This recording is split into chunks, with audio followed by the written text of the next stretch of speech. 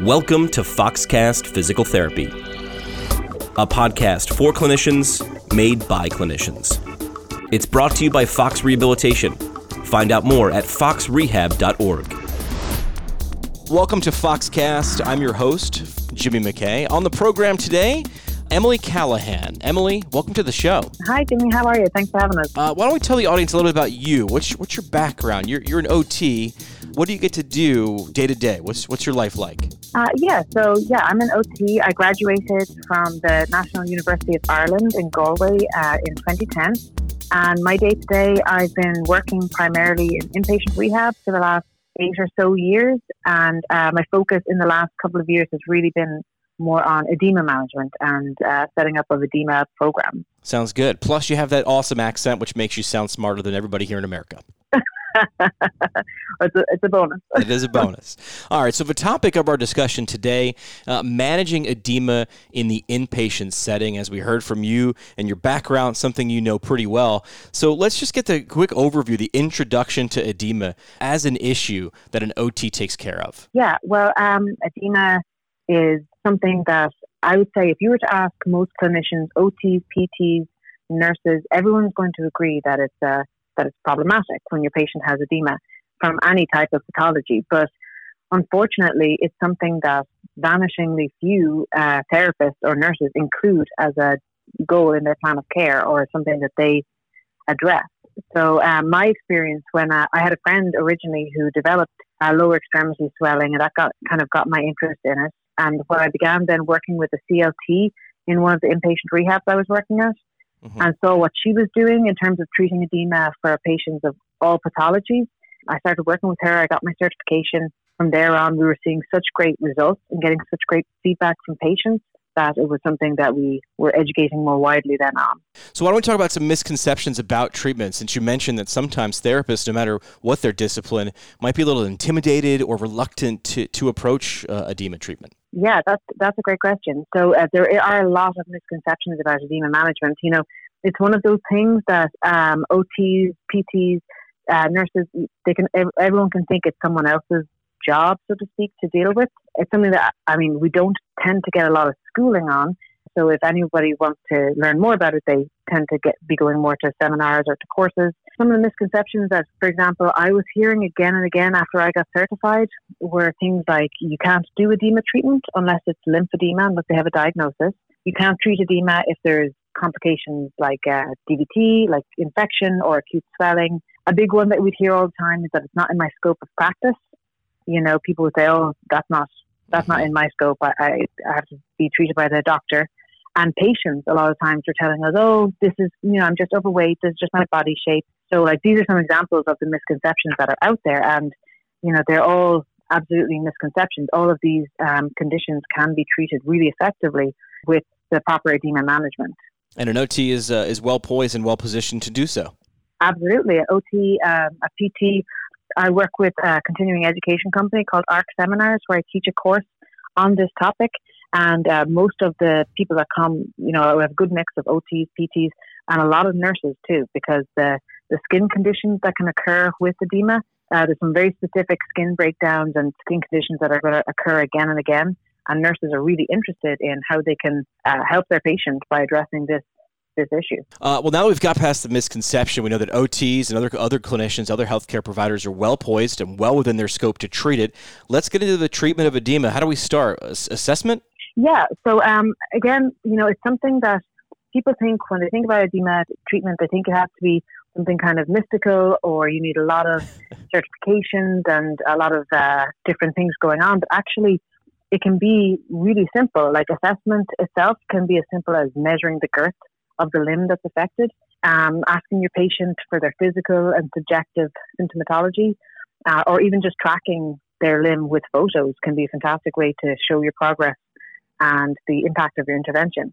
So the assessment can be really simple. Yeah, I bet you often a lot of times we overcomplicate things like that.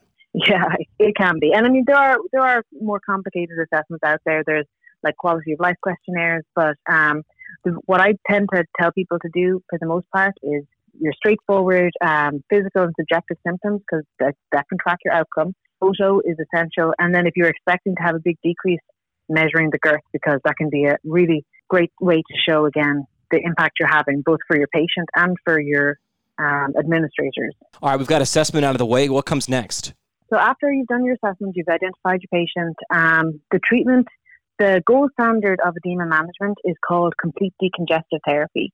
So this is an umbrella term that includes, firstly, manual lymphatic drainage.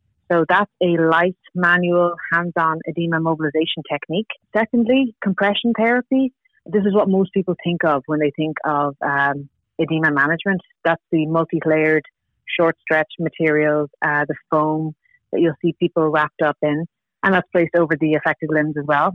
Then skincare, as I said before, people with chronic edema, because of the content of that lymphatic fluid and the things that are trapped and not able to move around, people with chronic edema are likely to have some pretty unusual looking skin conditions like hyperkeratosis, fibrosis, papillomatosis, or leaking of fluid, lymphuria.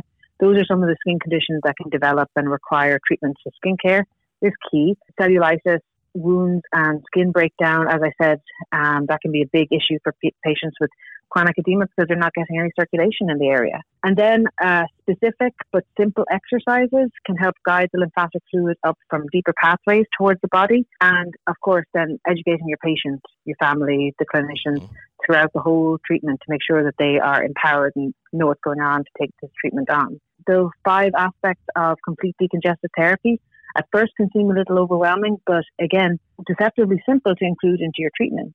That's what, as I mentioned at the top, I'm working with several different facilities that have implemented edema management programs with these straightforward assessments and techniques.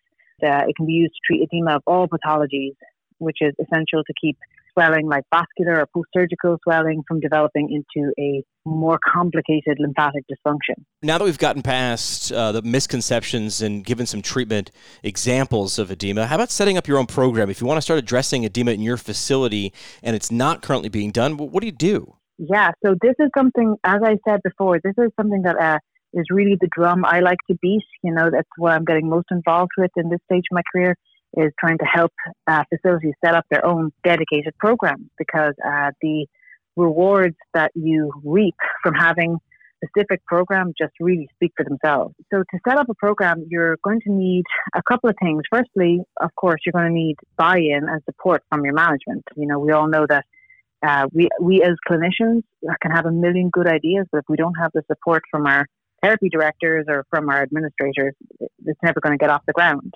So the first thing I always tell my students to do is to start by doing an assessment of need of your current patients. So have a look, if you've got 10 patients on your caseload, see who would benefit if you had a program looking at edema, looking at skincare and pain and so on, and what those benefits would look like from a functional and measurable point of view. So, for example, take those 10 patients, see how many would be able to show, say, increased mobility, decreased infections, decreased fall risk, increased endurance, and things like increased patient sat and length of stay efficiency and decreased risk of readmission. So you're showing, using these outcome measures, especially the ones that translate into financial gain, is going to be key to get administrative support, because your administrators are going to say, why would I invest in a program like this? If I'm seeing financial outcomes from it, that's going to make it a lot easier to get your yeses. Then, of course, for an in-house program, what you're going to need is startup materials for your clinic.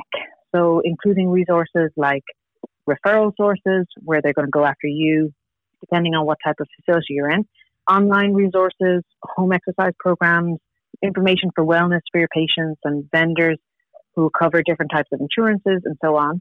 Having a lot of resources like that at your hands is very helpful. Of course, it's going to take a few hours to put it together, but once it's done, you have like a cookie cutter comprehensive packet that you can give to all your patients from the first time you meet them, which is going to increase your compliance rate and increase your success. And then other things that you'd need for your in-house program are things like assessments, screens, compression materials, some demo off-the-shelf products, and so on.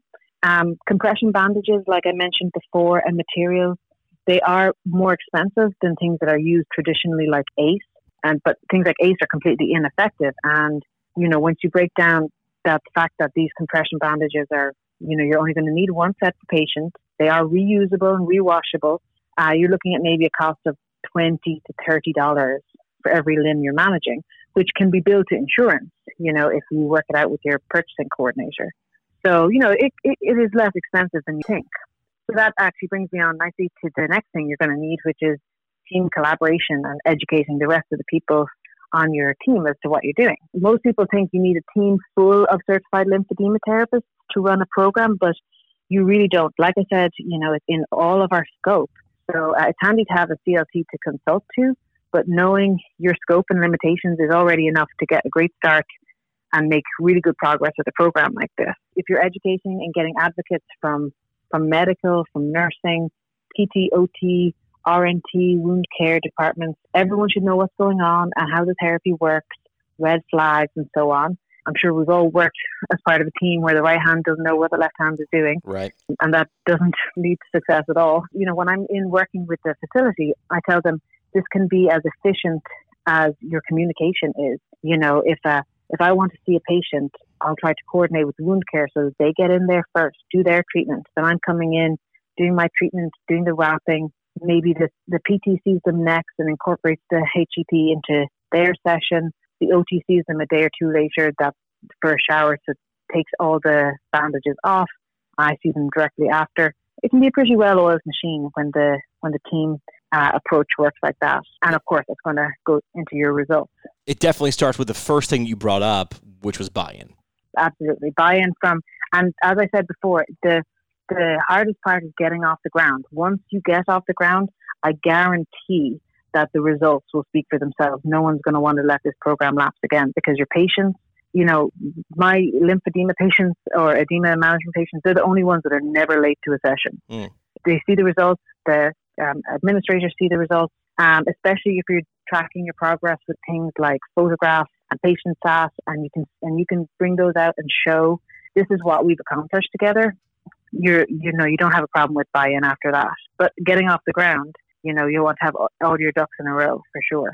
Emily, what would you say to someone if they're still listening, they're nodding along, in terms of empowering them to go out and not be intimidated by it? What's the last little piece of encouragement you might give someone? Oh yeah, that's definitely my passion project. When I was originally learned to do all this and I was incorporating it, the amount of people that didn't think that they could do this was what was so frustrating for me. So, I try to tell everyone from PTs, OTs, nurses, the whole gamut, that edema is something that we can all do something about.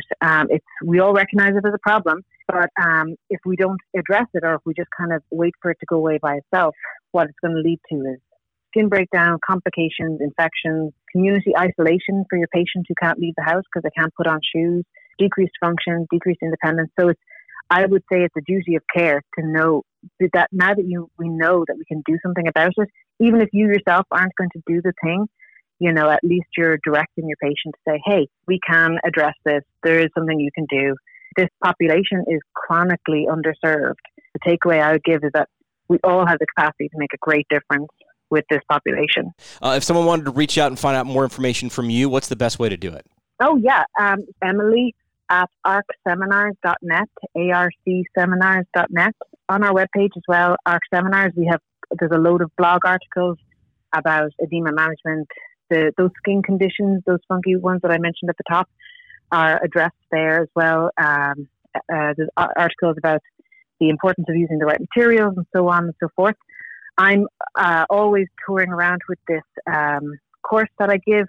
It's a 7 CEU course all about the treating edema and setting up your own program.